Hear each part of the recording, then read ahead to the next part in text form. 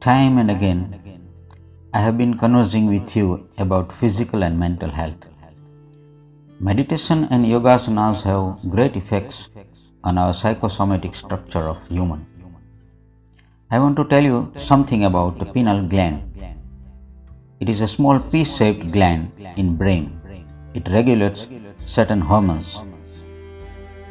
Melatonin is one of the hormones that regulates the sleeping pattern.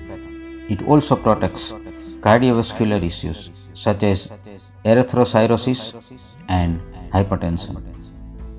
Melatonin secretion regulates menstruation cycle of female too.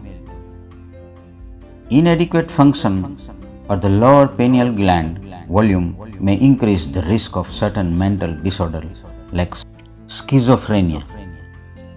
Malfunctioning of pineal gland may lead to seizures, disruption in memory, headache, nausea, insomnia, damage in vision and other senses. Yogasanas have profound effect on pineal gland, especially Makarasana, Sirsasana, Uttarasana and Balasana. Meditation, especially candle gazing, along with these asanas awakens third eye.